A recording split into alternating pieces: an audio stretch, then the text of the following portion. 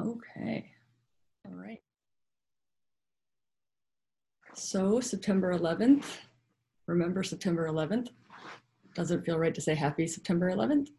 I just want to make sure you guys can hear me because I was fiddling with my audio again. So I can always go here and check my built-in. Yeah, okay.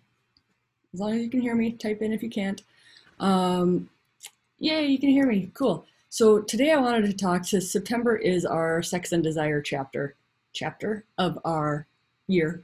And I wanted to talk a lot more about desire if that's what you guys want to do. So I want you to type in if you want coaching. It doesn't have to be coaching on desire or sex in general. It can be coaching on anything in life because I want to give you guys an opportunity to do both regular coaching and then we're going to talk about desire.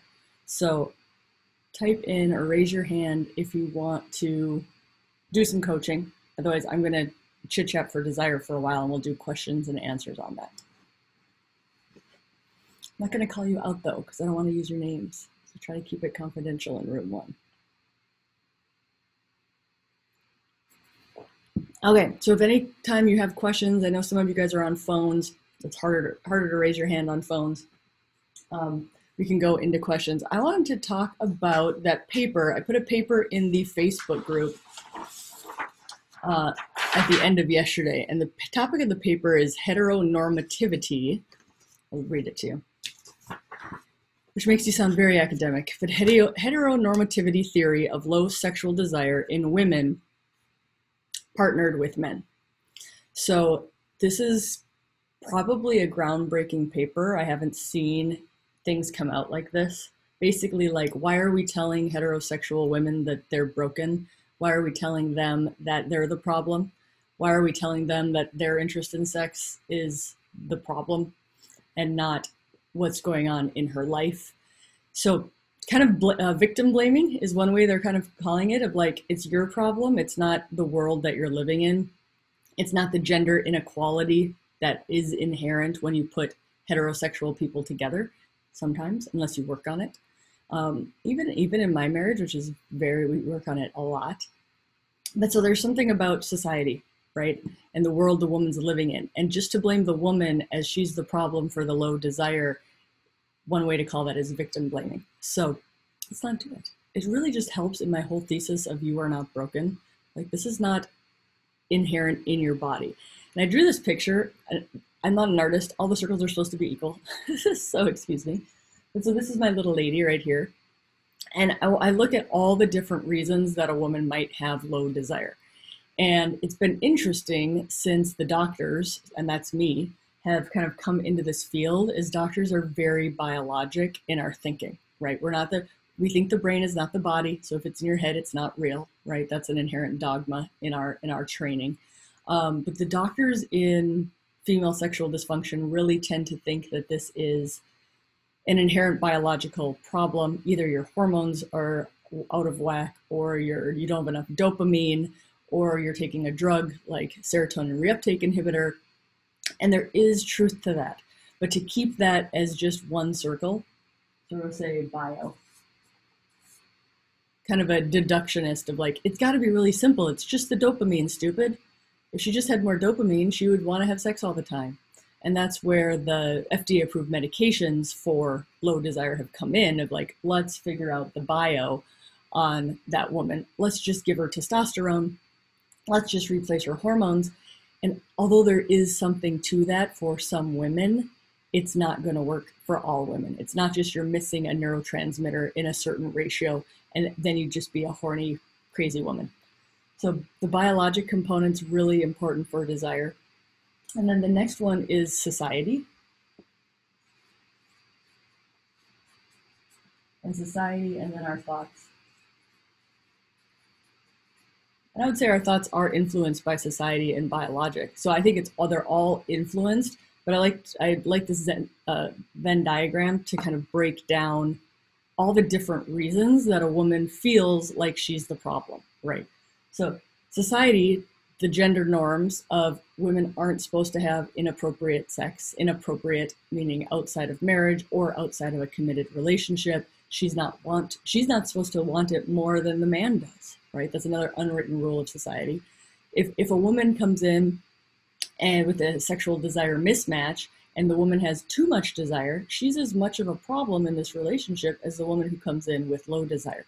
So you're damned if you do and you're damned if you don't in our society, right? So what we've done is we've taken the male sex drive and made it the normative, or made it the default. And then the woman is just, it's her job to match that, right? And even this thing about, sexual desire discrepancy of like, if it's not matched, there's a problem, instead of saying, no, it's two people in a relationship trying to figure out how to live together, right? One likes pizza, one likes lasagna. How do we make sure everybody has their needs met? So other things about society is you're either a prude or you're a slut, right? So our sexual desires and wants are always being judged by this external lens of, is it appropriate? Is it good? Is it too much? Is it too low?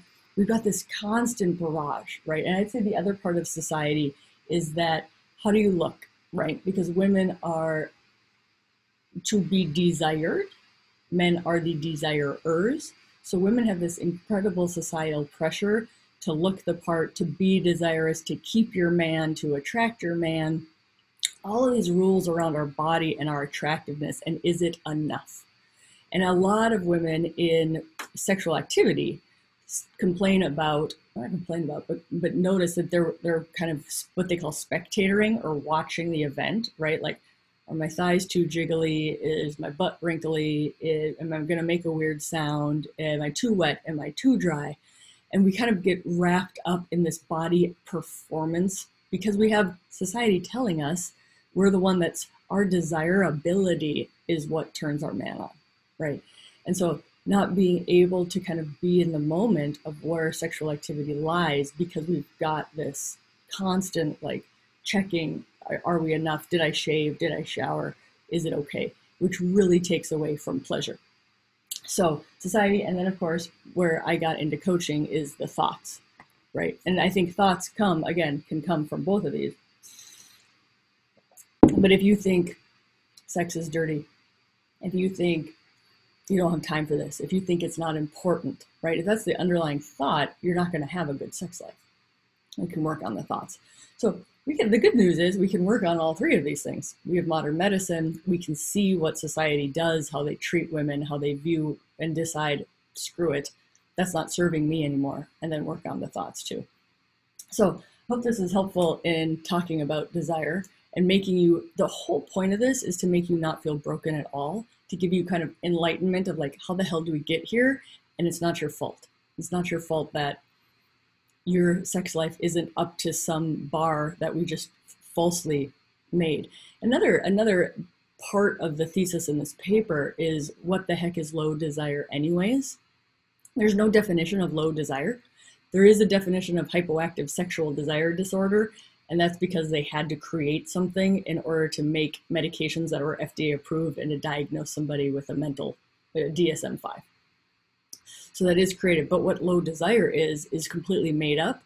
And it usually is a bar made surrounding the partner, right? So you have low desire in relation to your partner, in relation to how you used to be before kids and a job, in relation to how you were before menopause. It's always in relation to this like perceived normal standard, which is arbitrary and made up and like a moment in time. If you say like, I don't have sex as much as I did when I was 23. Well, when I was 23, like I did not have the weight of the world and children and mortgages and doctor life and all that. So it's like, to say your low desire is related to something that no longer even exists, right? What kind of burden is that on a woman?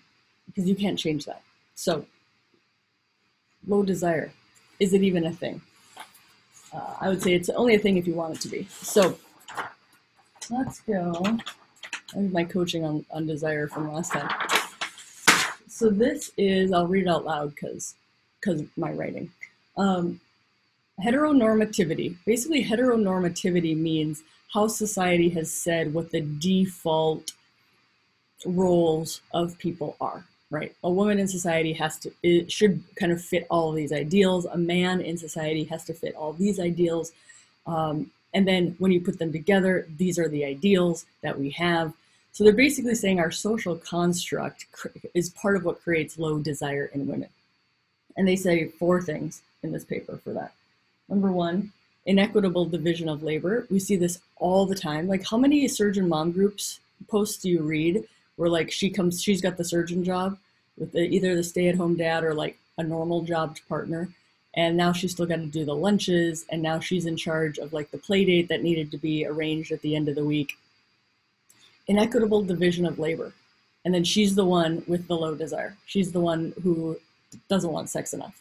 And they're saying until we can normalize this as much as possible, she's going to have an undue burden and not want to have sex, because not wanting to have sex is a part of that, right?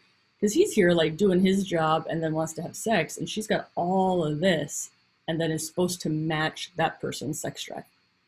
So inequitable division of labor can lead to low desire in a relationship. This one's super interesting. Caregiver or mothering role to the partner. How many women do this? And again, gender stereotyping, society at large, heteronormativity, right? So these are all generalizations. But the man leaves the mom, the man gets married, the wife now takes on the role of caretaking for that person. Food, clothing, dishes, planning, social event, arranging, all of this caretaking, mothering, which is in and of itself not allowing her to be a sexual being, because now she has a different role with that person. She has more of the mothering role, which in our brains, mothers aren't supposed to be sexually attracted to the people they're mothering, right? The other part of that is when you have children at home, you're mothering them, a very non-sexual environment, and then she has to switch into the sexual role at 8 p.m., right? And having trouble doing that switch, having trouble separating that. I think just learning about the difference between that can be very, very helpful. Of like, no, I'm not interested in sex right now. I just put the kids to bed. I need to take some time to transition from one role into this other role, instead of thinking something's wrong with you because you can't just change a diaper and want to have an orgasm like immediately. There are different roles in your life. Something, like back before I did a lot of work, I would come home and I'd like surgeon my family, and I'd be like, and my husband was like, stop it, stop being a surgeon at home. And so it's like you have to like consciously be like, I want to be in the sexual role now. What do I have to do to create that environment? They talk about that a lot. That context for sexual activity is so important for women. And so many women are like, let's go away. Let's go to a hotel where let's keep the kids at home. If they want to create that context, whereas the male brain can kind of turn it on a lot quicker. Like, why do you want to go to the hotel? We can just have sex here. Why is that necessary? And what she's trying to do, and she can't always verbalize it, is she's trying to create a context where sex is part of the role that she wants to be in. So mad respect to people who are already trying to figure that out. Number 3, objectification. So objectification is society, again, a spectatoring. Are we enough? Are we thin enough? Are we fit enough? Are we not smelly enough? Kind of all these roles. Are we desirable enough? It's my job to make sure my husband desires me by doing whatever I need for my body. The objectification role kills desire for a lot of women. And then number 4, the gender norms about initiation. Stereotypically in a heteronormative relationship, if you read the rule book, right, what we call in coaching the manual, of what manual do you have for sex, is that the man has to initiate and the woman has to accept that, right? And there's something wrong with her if she didn't want to accept when he initiated, instead of like, no, I wasn't thinking about that right now. Conversely, when the woman initiates, right, there might be something that's not wrong with that. It's the wrong time for you to initiate. No, we're not, I don't want to have sex, well, only you do, so we're not going to have sex, right? So gender norms around initiation can create, their theories create another reason for low desire. Because like, if you have to do it every time somebody else wants you to have sex, like, you're not allowing that any spontaneous sexual drive to come up. And number 2, you're more on demand of like, when he's ready, that's when you've got to be good to go. Not good for wanting and enjoying sex. And I think talking to your partner and about this, about initiation, how it works in your household, why does it work that way? Could it work another way? Is it working for both people? And again, the thing for this is like, if it's not a problem for you, you don't have to change anything. It's just looking at all the different pieces of where low desire comes from for women. So you just don't feel like it's you. You just don't feel like there's something wrong with you inherently. So I hope that was super helpful. Raise your hands or have questions if you do. Otherwise, I'm going to open this for talking, coaching, whatever you want. The paper that this came from is mind-blowing, and I put it in the Facebook group for you guys. Okay. Floor is open.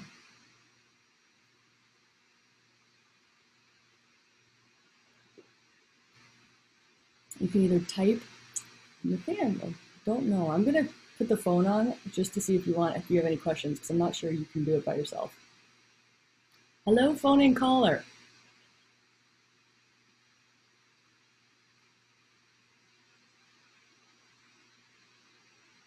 I think you have talking permitted if you want now.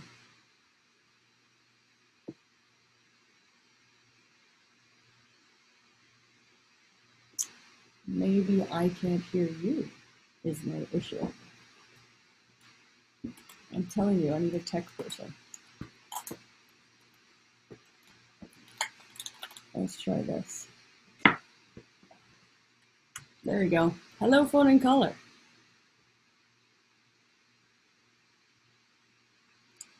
Anything?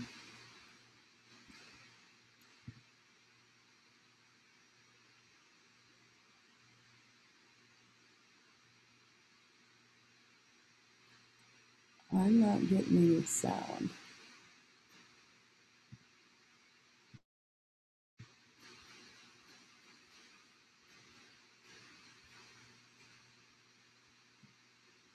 I'm gonna let both of you guys chat if you want to. Mostly now I just want to know I can hear you guys.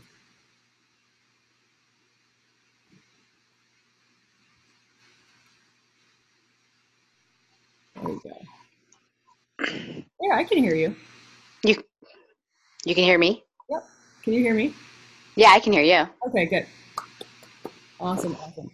And then I have the phone in caller. She just looks like she's on mute, so she can talk if you want to. Otherwise, listen. Any coaching you want to do, or? Sure, I'll talk about this whole sex and desire thing. So, I mean, I have a ton to unpack about sex, as I'm sure a lot of us do, which you've touched on with your talks. But the most current thing we're dealing with, so I'm actually one of those females that has the higher desire, right?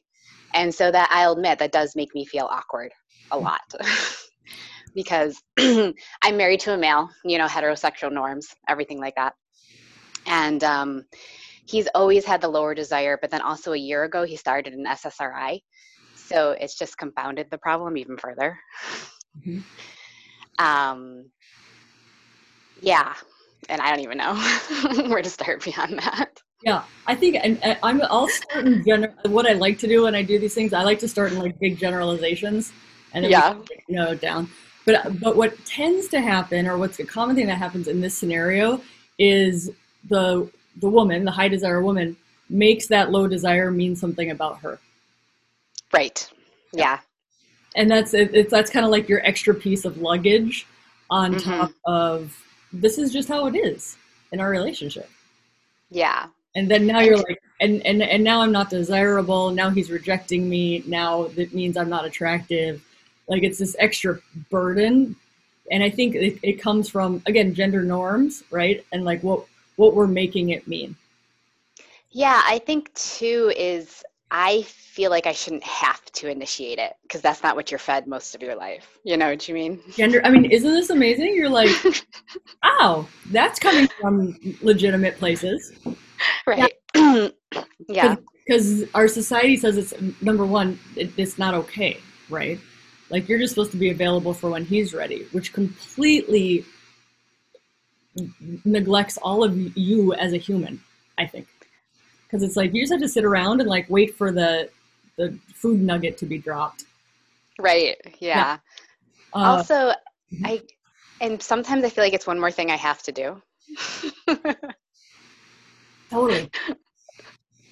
Yeah, I think one more. I think sex as a chore, sex as a to-do list is huge for women. Mm-hmm. Mm-hmm. Um, it's because it is, again, with the in the heterosexual relationships, if you look at the orgasmic inequality, we know that women are having pleasure about half the time. Mm-hmm. If we define pleasure as orgasms, which we can, that's a whole big thing too. But like if you Right. look at orgasm as an end point of both pleasure and the event is done, women are only having an orgasm about 50 to 60% of the time, whereas the heterosexual men are having an orgasm about 95% of the time. Mm-hmm. And so just looking at that statistic, that's more of a chore for her because she's going to the party and he's finishing. Right. Yeah. Yeah, it's really interesting because since my husband has been on an SSRI, he's been having some trouble with keeping a full erection. Mm-hmm. But he can still orgasm. But I have an even harder time of it now. Yeah, I know. Like, what's crazy is like all of those things are like erection. You can orgasm without an erection. You can have an erection with no orgasms. Like they're all like the parasympathetic and sympathetic. Like they're all different, which is crazy. Mm-hmm. But yeah, and it might be like, to dig into it deeper, it might be all of that extra burden on you of like kind of that spectatoring, like, is he gonna last? Is he gonna have a good time? Yes. Is he gonna blah blah blah? And it's like those Yes. thoughts, like the female orgasm doesn't exist where those thoughts are happening. That's Like exactly what's going on. Yeah. it's super, super common. And I Mm-hmm. think, starting to like break apart the like, what am I making this all mean? And then becoming very curious about it is the first step in like being able to do this. Because it's a default, right? This is just what we're doing. The work Right. is saying, I really want to have pleasure. I have to work on seeing those thoughts and letting them go. And then the communication part too, right? Of like, I feel like I'm not having as much pleasure right now because I'm so worried about X, Y, and Z. Mm-hmm. And him being like, ow, don't be worried. Or my husband would be like, that's a stupid thing to be worried about. And I'm like, please don't call it stupid. It's real. Yeah. But yeah, that is, as far as like, there's so many pieces of like what I'm making it mean, what I think he's making it mean. I haven't talked to him about it, so we all have our own little silos. And then I think I'm the problem because where'd my orgasm go? Yeah. Mm-hmm. So you're totally normal. Right. Yay. But yeah, is there a specific thought that you want to do a model on? Well, yeah. So I'm used to the desire mismatch, but the biggest issue right now for me is that, so I actually am one of those women that can orgasm with vaginal penetration. And so I used to orgasm like every time we had sex. And now it's like 25% of the time, ever since he started the SSRI. Mm-hmm. And, and maybe it's coming through his skin into your skin. Maybe you're getting a little maybe. side effect. Yeah. And I mean, he has had a lot more issues with lasting, So I think that's part of it, because you talked about how it can take a lot longer for a woman to get there. Mm-hmm. So yeah, so now I don't even look forward to sex as much as I used to. Right? like I still want to have it, but then it's kind of like feels more like a chore. Totally. than it used Totally. to. And it again, like my whole job is to just tell women they're normal. Because like Right. again, totally normal, and that women will take longer in a heterosexual relationship to have an orgasm than they will when they masturbate, Mm-hmm. which is super interesting because then our society says like women just take longer to orgasm, and we kind of get labeled as like we're difficult or Mm-hmm. like we're more challenging or something. Mm-hmm. And then you're like, well, if you actually look at how long it takes a woman to orgasm, it's the exact same time as it is with a man individually. And you put Right. it together, and it's like now she's taking longer because you put a man in the room. Right. Again, taking the blame off of her, which I love doing. I think too, like I can orgasm a lot faster when I masturbate because I know exactly what to do. Totally. And that's, again, totally normal. But Yeah. I cringe. Like there was this I follow a lot of people at this point, like Mm-hmm. educators, and they're like, well, women just take longer. And I'm like, no, they actually don't, when you Yeah. give them exactly what they need, right? Yeah, You that's just true. you put, I mean, and to speak crudely about it, you put a penis in the room and shit falls apart. Right. I mean, part of what I like about sex as opposed to just masturbating, I mean, like, man, woman, vaginal sex is like, it's something we're doing together, Yep. really intimate, you know? So while I know how to orgasm, I want it to be something I do with my partner. Yeah, and then another tip that you can consider going into is the heterosexual definition, which should be another thing like 1, 2, 3, 4, 5. The heterosexual definition of sex is so incredibly narrow that Right. when there's challenges within that paradigm, and the paradigm being penis goes in the vagina, everybody has pleasure. When there's challenges in that paradigm because of erectile dysfunction, or for a woman she's more stressed, or it's easier with uh, on her own masturbating, whatever it is, when there's trouble with the paradigm, shit falls apart. Right. And Mm-hmm. then that's where like the avoidance starts happening, and then next Yes. thing you know, you're going to bed at different times, and next thing you know, like you have nothing in common. Like, not to say it's this huge, but like people will spiral, right? Yeah. Because like their definition was so narrow to begin with, they can't be like, hey, how about we just like, take 45 minutes, be naked, I'll have a vibrator, you can cuddle me, or you can touch this part of my body, and it'll be great, right? Mm-hmm. And if you look at that paradigm that I just described, that's normal in a lot of same-sex couples. Right. Their paradigm Mm-hmm. isn't like every time we do it this way because this is the definition of sex. Mm-hmm. They did research on this. They looked at same-sex couples, and like their definition of sex is like this huge bag of goodies. Like, Right. sometimes we do this, sometimes we do this, sometimes it's all about this person, sometimes it's all about this person, blah blah blah. And like the heterosexuals are like, whoa, Yeah, totally. how come we never got that permission, right? To like permission to be like, the whole point is to be close and to bond and to be intimate and to have some pleasure. It doesn't mean it just has to be this one way every single time. Right. And like Yeah, I span, think that's partly what we're dealing with because I think it's a lot of it is the SSRI has kind of shifted, you know, how mhm, things worked. yeah, totally. Um, And I'm glad he's on the SSRI. I'm all about it. It's totally. good. Yeah. And sometimes that's something that couples don't want to change. They're like, Right. this is just our new normal. But then working with the new normal instead of being like, but remember when, and Right. kind of like glorifying that, like Yeah. instead of like, actually our life is really good with this SSRI. We just have to work on this part now. Right. Yes. And I've had to remind myself of that several times. Yeah. I mean, just even, I think it's such a, what I think, wonderfully complex situation, but like it's complex. There's all these different pieces to it. Yes. And I think stereotypically, women socialized as women, we make the erection trouble or the orgasm trouble of the partner, we make it about us way more, Yes. way more than we need to. I would argue we don't need to, but we do, right? Of like, does he not want to be in a relationship with me? Like we go there when we're like, it's kind of a blood flow problem. Right. We're letting a blood flow hmm problem break us up, Right. right? hmm But it's our, again, and it's what we're putting on the guy, right? Like, well, if that part of your body doesn't work, that must mean I'm unlovable. Yeah. We're like, whoa, hmm whoa, whoa, spread that out. Right. Uh, Yeah, I think for me is I'm gonna have to accept a new norm. That's what I think I need to and figure out how to do it differently. yeah, I mean, and the good thing is there's no right answer. Right. This is where you're like, oh, there's a new part in our life, and we get to try a bunch of stuff and fail. Like, I truly believe that working on sex life is like transformative for people's lives, because Yeah. it's all, everything you learn in it, of like, it's okay to talk about scary shit. It's okay to fail. It's hmm okay to figure out what my needs are and communicate them. Like, it's, to me, it's such a universal topic that way, that I'm like, women who figure that out and do that work, like it, they take it everywhere else in their life too. Yeah.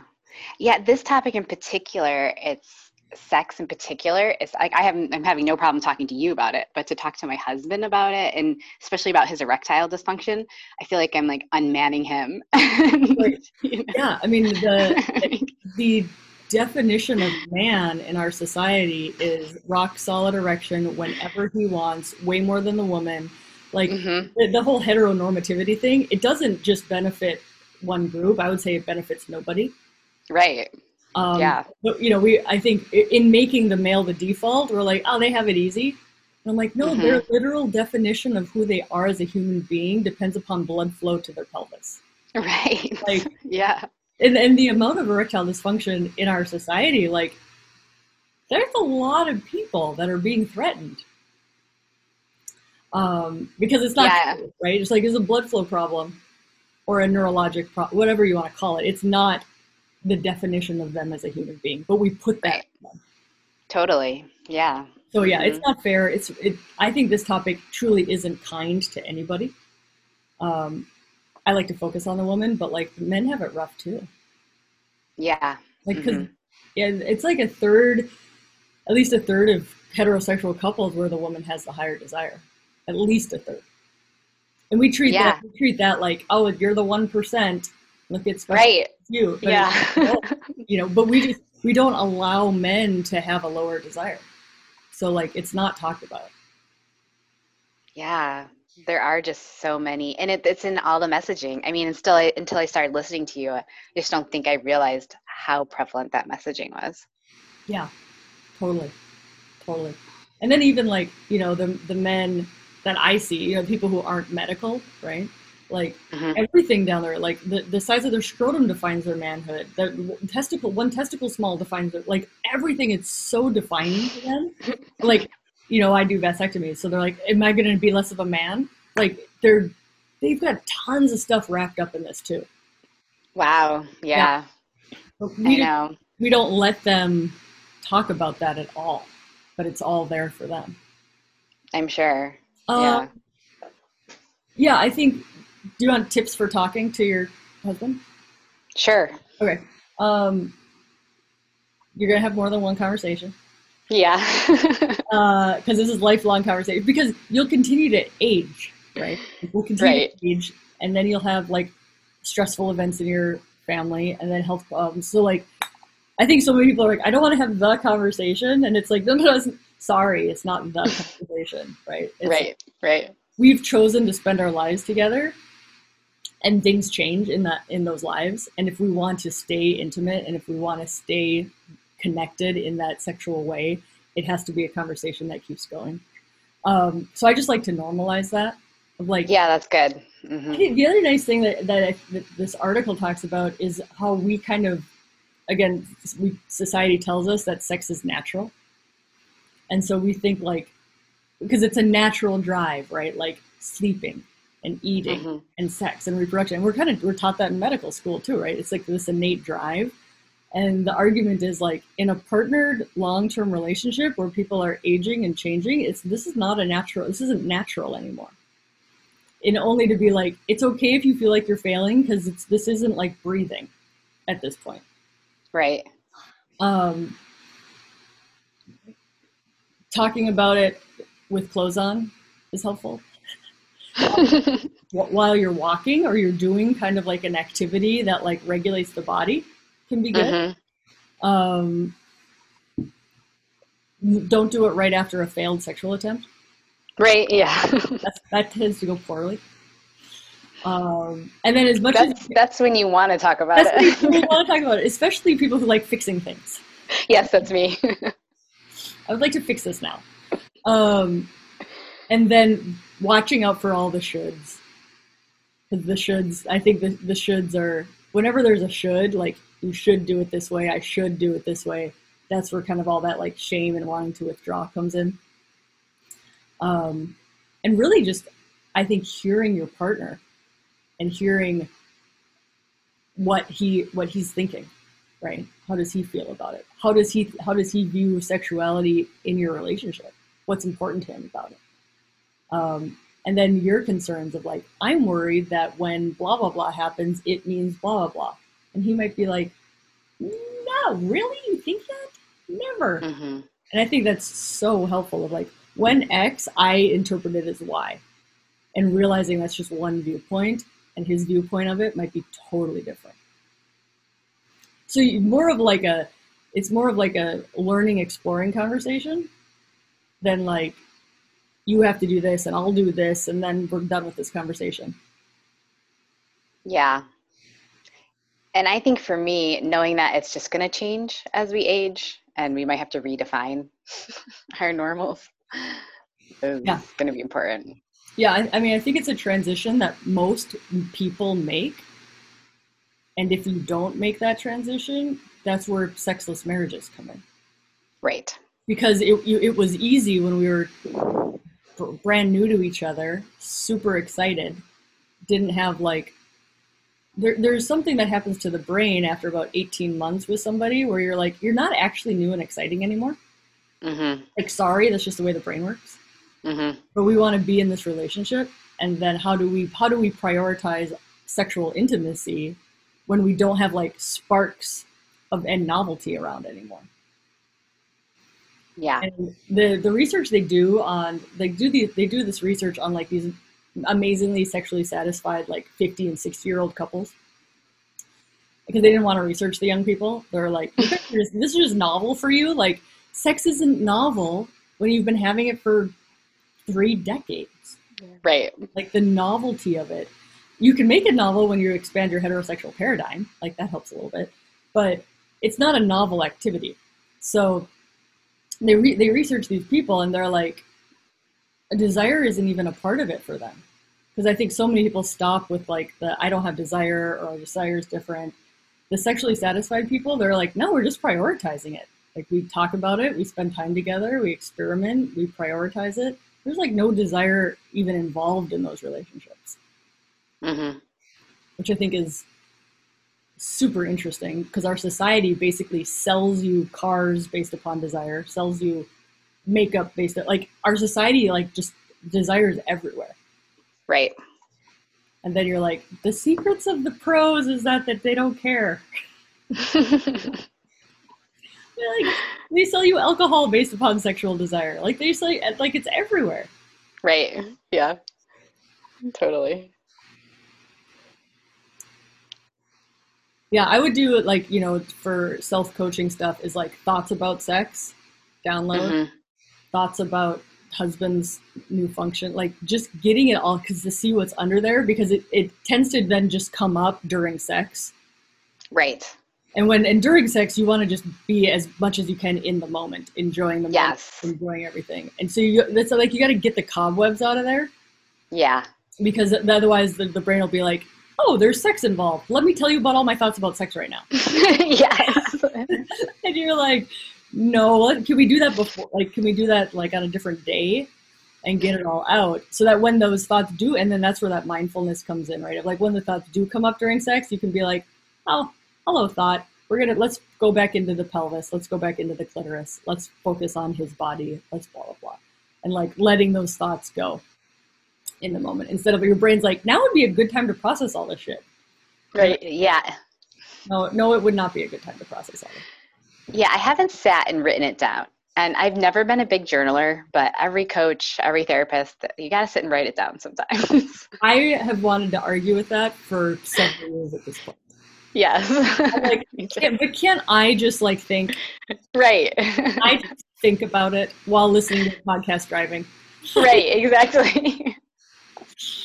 Damn it. I mean, like, and the whole thing about like mindfulness and meditation, you can't get away from it. Like, right. Nobody's going to tell you to have amazing personal growth without it. And it's like, right.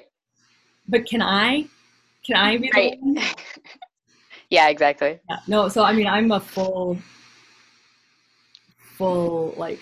skeptic. And I'm at this point in my, like, now I'm like, damn it. Right. All right, fine. All right, fine. Yeah. No, I mean, I think I'm a special unicorn who doesn't, like, my body's different than that.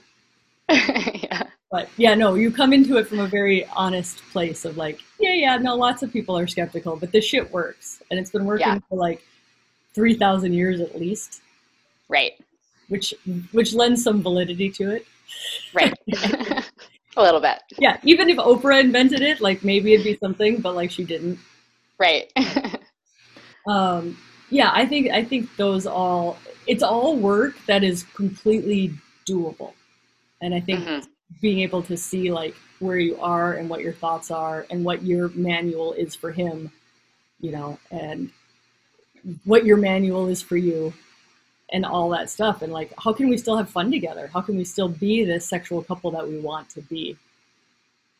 Gotta clean all that other stuff out. Yeah. Do it. I'll do it.